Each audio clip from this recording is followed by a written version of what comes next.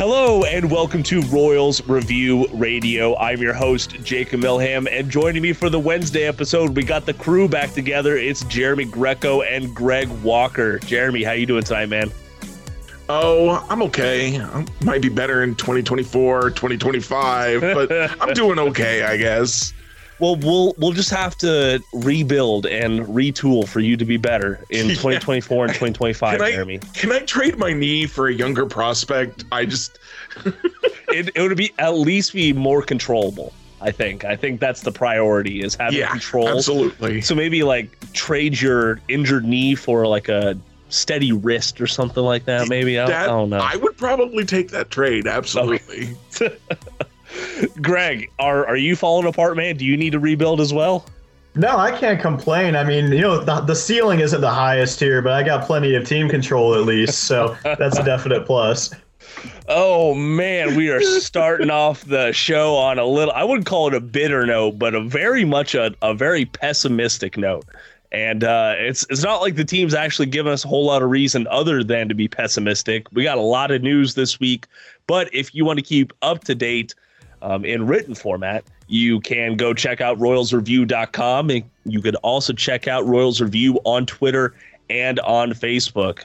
All right, guys, we got a couple of moves to talk about. You want to talk about Taylor or Mondesi first? Well, let's go in order. Let's go Taylor first. All right, sounds like a plan to me. All right, so for all y'all who ain't aware, the Royals did trade away Gold Glove center fielder Michael A. Taylor. I would say finally, but I think we were all kind of expecting it to happen eventually. They traded him away to the Minnesota Twins for two minor league pitchers, righty Steven Cruz and lefty Evan Sisk, I believe is how you say his name. Just to get the details out of the way, Cruz and Sisk, they're not on the 40-man roster. Sisk is heading to AAA Omaha, and Cruz is heading to AA Northwest Arkansas. Both intriguing players, but not like top 30 material. But we'll see what they can do. Greg, let's go and start off with you. What did you think about the Taylor trade? You go with it? Yeah, I'm more or less okay with it. As you mentioned, it was kind of easy to see it coming just with the amount of outfield options they have available and just people that need to get some reps. As far as the return, I mean, it's whatever for me. I can understand why some fans are kind of disappointed with the return because, I mean, look, it's hard to get too excited about two relief-only arms with command issues, and it's not like they're especially young either. That said, we're also talking about, with Taylor, a soon-to-be 32, glove-first, fourth outfielder that'll hit free agency next offseason. Like, that's not a guy you're going to get elite prospects for, right? So one way to think about it, I think, is like this. So you're trading a pending free agent that's a mediocre at-best hitter for two live arms that have all of their team control ahead of them, and they don't need to go on the 40-man roster right away. So to me, this trade accomplishes three things. It opens up Taylor's roster spot. It clears up playing time for Drew Waters and or Kyle Isbell in center field. Probably makes it easier for someone like Edward Olivares to get reps also. And three, it adds two higher-level arms with legit strikeout ability, which that's something that the upper minors bullpens for the Royals last year were sorely lacking, as guys that can come up and punch dudes out. So, hey, these are two bullpen arms that could help the team next year, could help the team further down the stretch. Is the ceiling very high for them? No, but you weren't going to get that good of prospects for a guy like Taylor. Fair enough. And Jeremy, before we move on to you, I do want to correct myself. So after the trade, MLB Pipeline did update the Royals' top 30 prospects, and Cruz is slotting in as the number 30 prospect in the system. So there's something there, right, Jeremy? The number 30 prospect in the number 26 ranked farm system. Woo! He's something. Sure, something. I'm pretty much with Greg in general on this trade. I feel like they were initially asking for Winder. I don't know how you say his name, but he was a league average starting pitcher for a fourth outfielder, and I'm not surprised the Twins balked at that trade. The strikeout ability interests me because, as Greg noted, we don't have that in the minor leagues right now. And basically we traded a guy who was not going to contribute anything for guys who might contribute something, and that's always a win, honestly, in my book. I don't think there was any better trades out there to be had. The Royals don't actually like to trade with the Twins, or the Twins don't like to trade with the Royals. I think Max noted that was only the third time in history that the two teams had traded. If that's the team you're dealing with, then you probably didn't have anybody else banging down your door and asking for anything. Yeah, that is an excellent point. And Jeremy, I hate to correct you so quickly, but Dave Holtzman, or as we call him, Holtzy, he did put out that this is just the fifth ever trade between the Twins and the Royals. And actually, the Twins are the Royals' least frequent trade partner in baseball, like, period. So it's, I don't know what it is. I was talking to some other guys about this. Like, do y'all feel like Dayton Moore didn't like to trade within the AL Central? Like, I feel like that's a very much a football approach. I feel like Dayton Moore didn't like to trade. Well, yeah, period. Greg, what do you think? Always believed in his guys, and he believed in his guys more than anybody else's guys, and he'd rather just hang on to his guys and see what was going to happen. Yeah, that is true.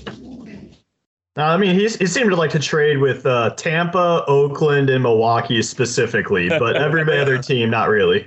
Don't forget Atlanta. Oh, Atlanta. Oh, yeah. Anybody that was a former Brave, come on down to Kansas City. Dayton Moore's got a spot for you. Golly. I forgot about his link to Atlanta. Like, that really brought a lot of players in and took a lot of players down to Atlanta as well. Do y'all remember Frenchie? Jeff Francoeur? Yeah. Yeah, man. How can you forget Frenchie? I got, let's see, what was that? I almost got quote unquote canceled for calling him Frenchie on Twitter because I couldn't remember how to spell his last name. So I just called him Frenchie. But that was his nickname. Huh.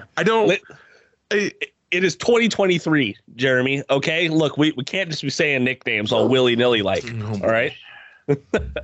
Anyways, we will. Let's go and wrap up the Taylor trade a little bit. So, like you both noted, on the wrong side of 30, he is entering his walk year. So this is the last year on his contract. And the Royals did move off his $4.5 million salary off the payroll. So, you know, those lovely bucks are coming back to Kansas City. Those dollars in John Sherman's pocket. Let's throw a party. Let's go. That's a hell of a pizza party, though, honestly. I mean, yeah, if he's sharing. How many hot tubs can he get with that extra money? Oh, man, that is a good question. All right, I'm going to ask like at least 2, right? Yes, at the very least. I guess it depends on if they're gold or not. And what do they spray? Are they attached to yachts? Yes, that too. Because that's a hell of a filtration system. Like you have to pay for the maintenance and it's a whole thing. It's a whole thing, Jeremy. All right, but yep, that was the Michael A. Taylor trade, and then the Royals followed that up with the very, I would say, contentious trade of the week. They shipped off Alberto Mondesi finally, and a player to be named later to the Boston Red Sox for left-handed pitcher Josh Taylor. I feel like this wasn't a very big deal outside of the Royals fan base. Like the Royals fan base made this seem like we were trading away like our top half guy, a guy we were all depending on. But Jeremy, like what did you think about the trade? The thing about Alberto Mondesi is that he was pitched as the savior of the franchise from 2015 for several years, and then he had the breakout half season, I think in 2018. 2018 through 2020 just kind of blend together for me, so forgive me for not being 100% sure on that. And everyone was like, "Oh, he turned the corner and he was healthy for a little while, and it's gonna be great." And then he's Alberto Mondesi. Like, I get really frustrated at the people who hate on him for being hurt. Like, dude, I'm sure the dude wants to be out there playing. That's how he makes his money. If he's not out there playing, he's not getting paid.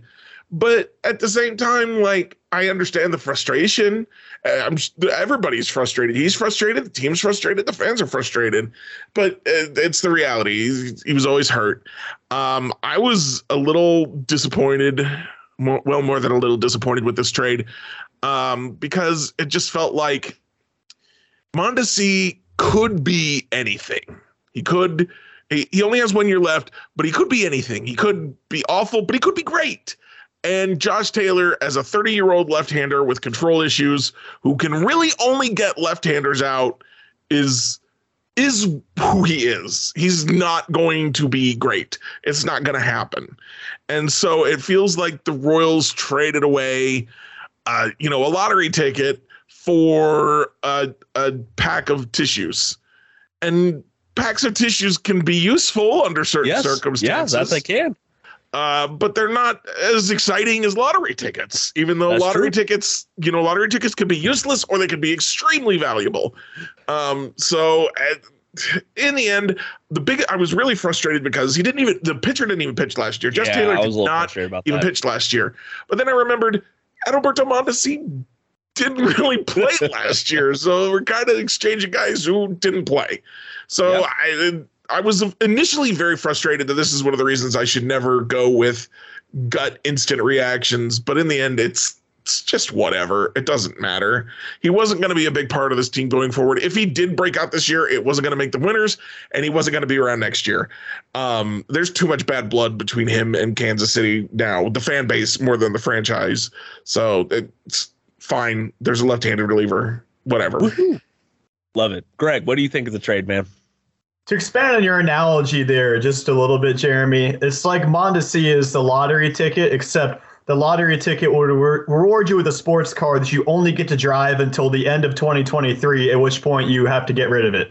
Yeah. So, I mean, it's a lottery ticket for a pack of tissues, whatever. I'll take the tissues personally. I think I'll probably get more use value out of them. Look, this trade surprised me. One, for the reaction that it got. It does seem like Mondesi inspires a certain passion within Royals land that I don't quite understand. Because I posted an article about Mondesi on Royals Review back in August, and that got by far the most engagement out of anything I've ever posted on that website. And I didn't really understand why, and I don't think I ever really will. But frankly, I thought he had no trade value at all. Like, this is a guy that has played in 38.6% of possible games over the last 4 full seasons. And when he has played, he's produced a 79 WRC plus with over 6 times as many strikeouts as walks. And he's been about the streakiest player imaginable. I mean, when he's on, he's incredible. He looks like one of the best players in baseball. And when he's off, he looks unplayable. Like, he looks like he has no business being in the majors. And it all averages out to a well below average hitter over that span. Now, the defensive base running. Greg, if I could for a moment, Hunter Dozier would like a word about the streakiest player in Major League Baseball. Okay. No, honestly, give him a run for his money on that. Hunter Dozier's hot streaks do not equal Adalberto Mondesi's hot streaks. I would say he can give him a run, but I don't think Mondesi can run right now, unfortunately. So. That's what I was going to mention also with Dozier. It's like with Mondesi, at least it gives you defense and base running, which Dozier doesn't. Yep. That's where a lot of Mondesi's value comes from in general, but he's been hurt so much over the past few years, including lower body injuries. I mean, there's no guarantee that he still has that elite level defense or that elite speed anymore. And who knows how much longer he's going to have those, because the moment those are gone, he has nothing else to fall back on as a player. Like, he'll be unplayable at that point. So that's why I'm just surprised they managed to get anything for him. I'm also surprised that anything they got was a reliever that turns 30 in March. Like, I'm not really sure why that was the type of player the Royals are targeting. So this is a weird trade, but for all the reasons that Jeremy mentioned, it doesn't matter. Like, even if he was great for the first half this year, I don't think there's any real chance to get like a marginally better return than you would have right now. So I don't think it matters, honestly. Like, he wasn't going to be here after next year. That bridge seems to have been burned already. He's not going to help this team go from being trash to a postseason team in 2023. So, yeah, sure, trade him for a reliever that's about to turn 30, because why not? I don't know. Hey, you know what? You're not wrong. And I will say this. So I think a lot of the fans' reaction to the return from Mondesi was kind of also hinging on the fact that the Royals had to add in another guy. Like, they had to add in. That was particularly weird. I thought that I feel like Mondesi should get you a 30-year-old reliever straight up.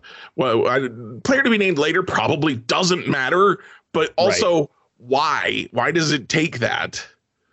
Maybe, do you think maybe they just wanted him off the 40-man like that badly? I feel like the Red Sox were supposed to be the ones who were in desperate need of the shortstop. Right. So it's hard to say. Apparently, Mondesi is not currently healthy. That's the thing. Is he still not healthy? He's still rehabbing. And so Chaim Bloom has already said that like, he might not be ready for opening day. Like they're not even necessarily planning on him as a starter. Well, that does change things also. It does. And also, look, if the Royals are trading for a guy who didn't pitch at all last year with a back issue of all things, like back issues can be nagging and take you out of the league altogether. If they're trading for him, then they must have some sort of insight into his current capabilities, into his readiness to go for 2023. And honestly, we were joking about it at the beginning of the show, but it is easy for them to see, hey, this guy has, I think, like 3 years left of control and multiple options left. If he's going to be treated like a fringe major league player, then you want those options and you can move them up and down between Kansas City and Omaha. So I understand the fans' response to this, but if you look at it just from, let's say, 2021 on, Mondesi, he's not looking like the savior of the franchise anymore. He's not looking like a dependable guy in the field or in the box. What else would you expect to get for him? I think, Greg, do you have any final thoughts on Monty trade? No, like I said, I'm surprised he had trade value at all, honestly. Like, I didn't think the Royals would be able to get pretty much anything in a trade for him. So even if it's a 30-year-old reliever who, on one hand, didn't pitch in 2022, on the other hand, was really quite good in 2021. So who knows? Like, I would say I'd be more scared if it were like shoulder issues or forearm/elbow issues. Like, back issues aren't great for a pitcher, but those other areas worry me more. That's fair. Jeremy, any final thoughts? Not about Mondesi. Not about Mondesi. Well, hey, we're going to take a quick ad break. And Jeremy, I would like to hear those thoughts on the other side of it. And we are back on Royals Review Radio. Jake Milham here with Jeremy Greco and Greg Walker. So honestly, we got through those trades about as quick as they happened in Kansas City. I feel remiss if we didn't touch on the fact that former Kansas City Royals player Carlos Beltran went through his first ballot of the Hall of Fame, and he ended up with 46.5% of Hall of Fame votes. Honestly, I thought he was going to be a first ballot guy. He did get, let's see here, he got 181 votes out of the 297 ballots cast. So not a bad number, I guess, but he still has to reach that 75% threshold to get into the Hall of Fame. So Greg, Jeremy, let's go and start off with Greg. I would like to get your thoughts. Like, are you surprised Beltran's not in? Are you expecting him to get in? I'm not surprised that he didn't get in first ballot. I didn't really think he would. I'm sure he's going to get in eventually. There is definitely a segment of voters, don't know how many, but there is some amount of them that are going to hold the sign stealing scandal with the Astros against him, because he was the player that was, I mean, for lack of a better term, scapegoated in that incident. Like, he was the one player that was actually named as being a part of it and playing a big role in it. That's going to be held against him to some extent. I mean, we'll have to see over the next few voting cycles how much of an extent that will be.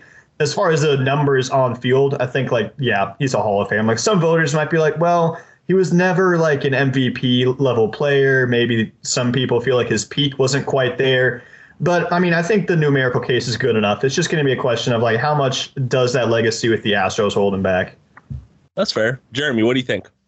Yeah, pretty similar thoughts. Again, the two things I think are holding him back are the scandal and the fact that he played for so dang long that he was not great by the time he retired. He was just good.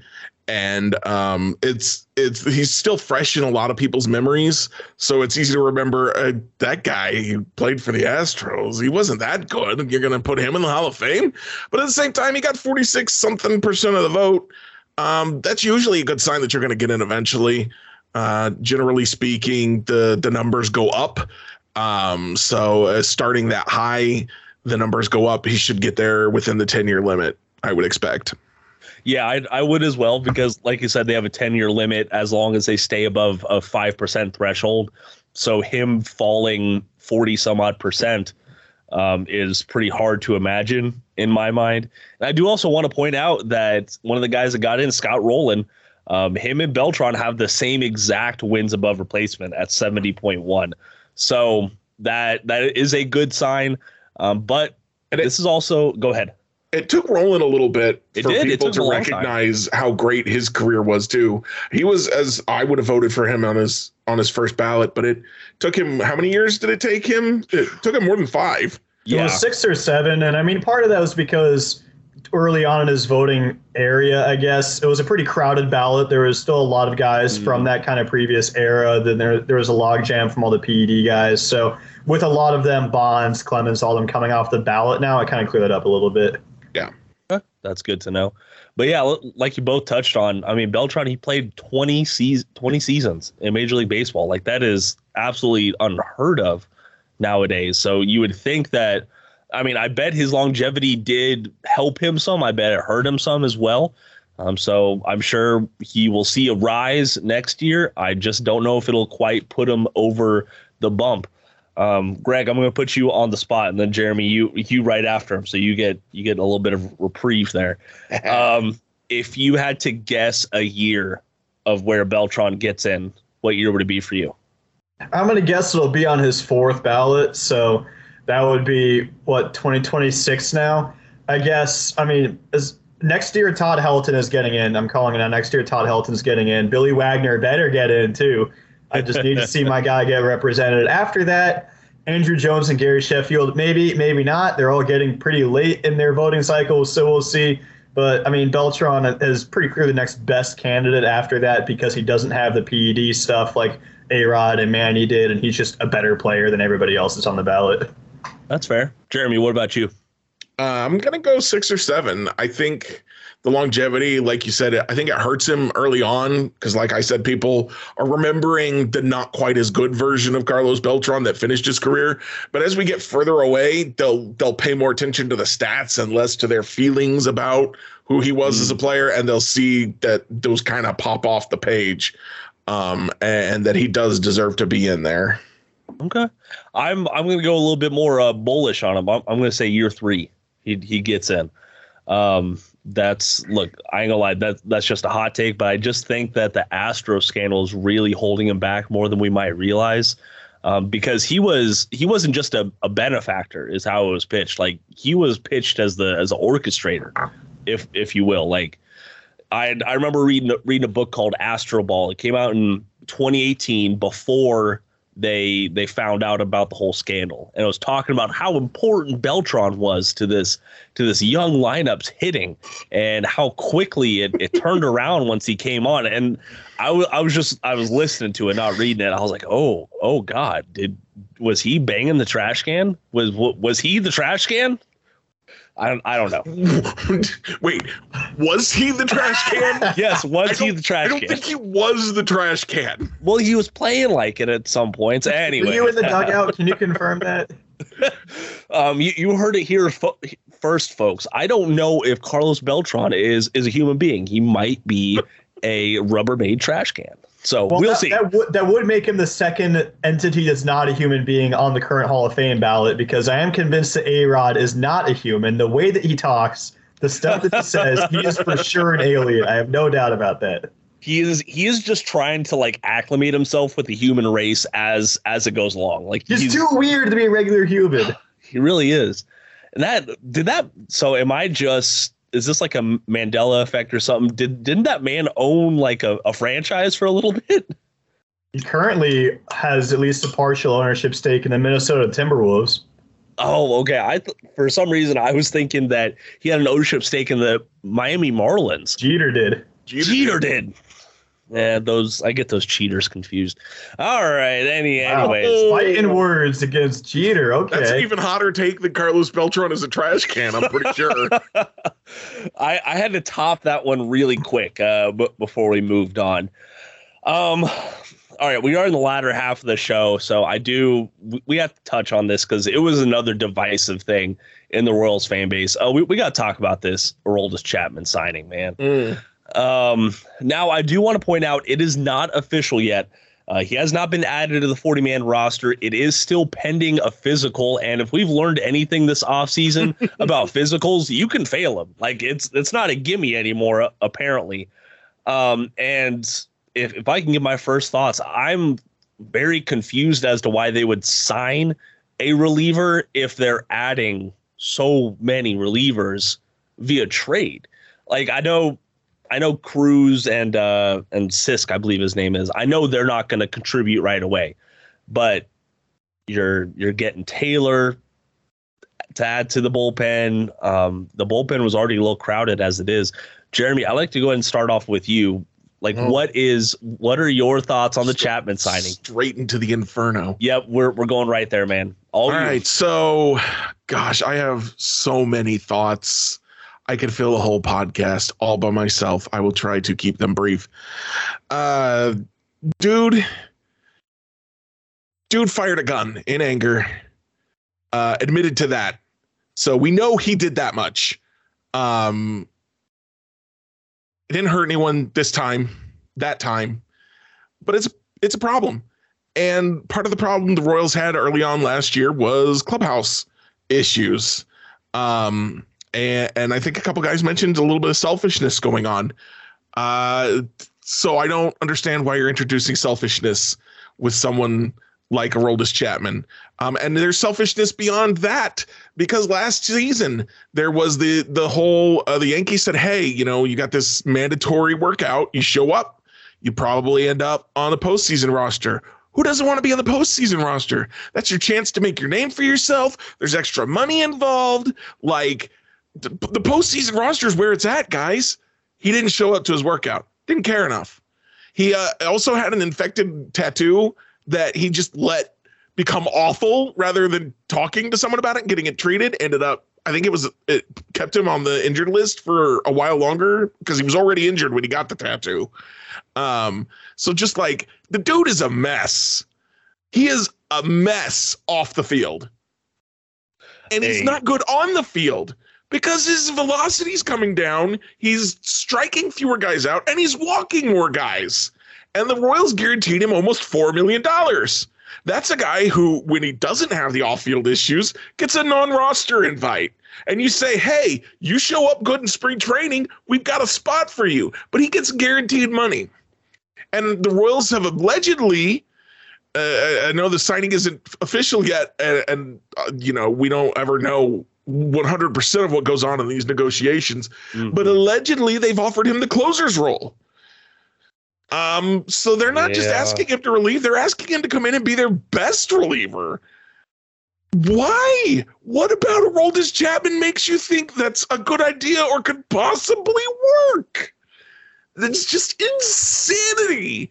It is truly, I am not exaggerating when I say that it is truly making me question my fandom in the Kansas City Royals. Makes me question whether I want to continue being a fan if they're going to employ someone like Aroldis Chapman and who has his off the field issues and who has his on the field issues that just make the deal stupid, even if he didn't have the off the field issues, which he does have.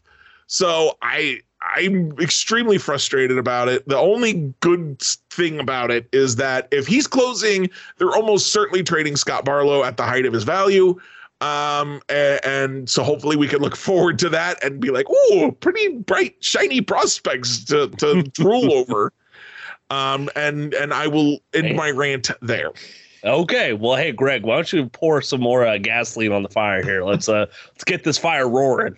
Pretty well covered. Well, Jeremy, first, I won't share that previous problem with you because I'm already a Padres fan now, so I don't have to worry too much about if the Royals are going to be good or not. Yeah, I mean, dude, they have pink on their City Connect jerseys. Like, that is just the coolest thing. So that was and they're willing to spend money and just buck the whole small market trend. So let's go Padres. But anyway, talking about Chapman, look, he's a guy that was bad in 2022, seemingly has been steadily declining for like 5 years, even prior to that. Has a very troubling domestic violence history. And as you mentioned, not showing up to the team workout, getting left off the postseason roster. Seems like a questionable clubhouse presence. So suffice to say, I hope he does not pass his physical. Yeah, I think a lot of fans will agree with that. And I really don't. I would call him an unsavory guy off the field. Like, I don't know how else to succinctly and civilly put it. Because go ahead. I forgot he's thrown at people's heads too. Oh yeah, that's true. That is true. There's a montage. It's a fake like hype tape from his time in New York, and it's just him like hitting batters and wild balls.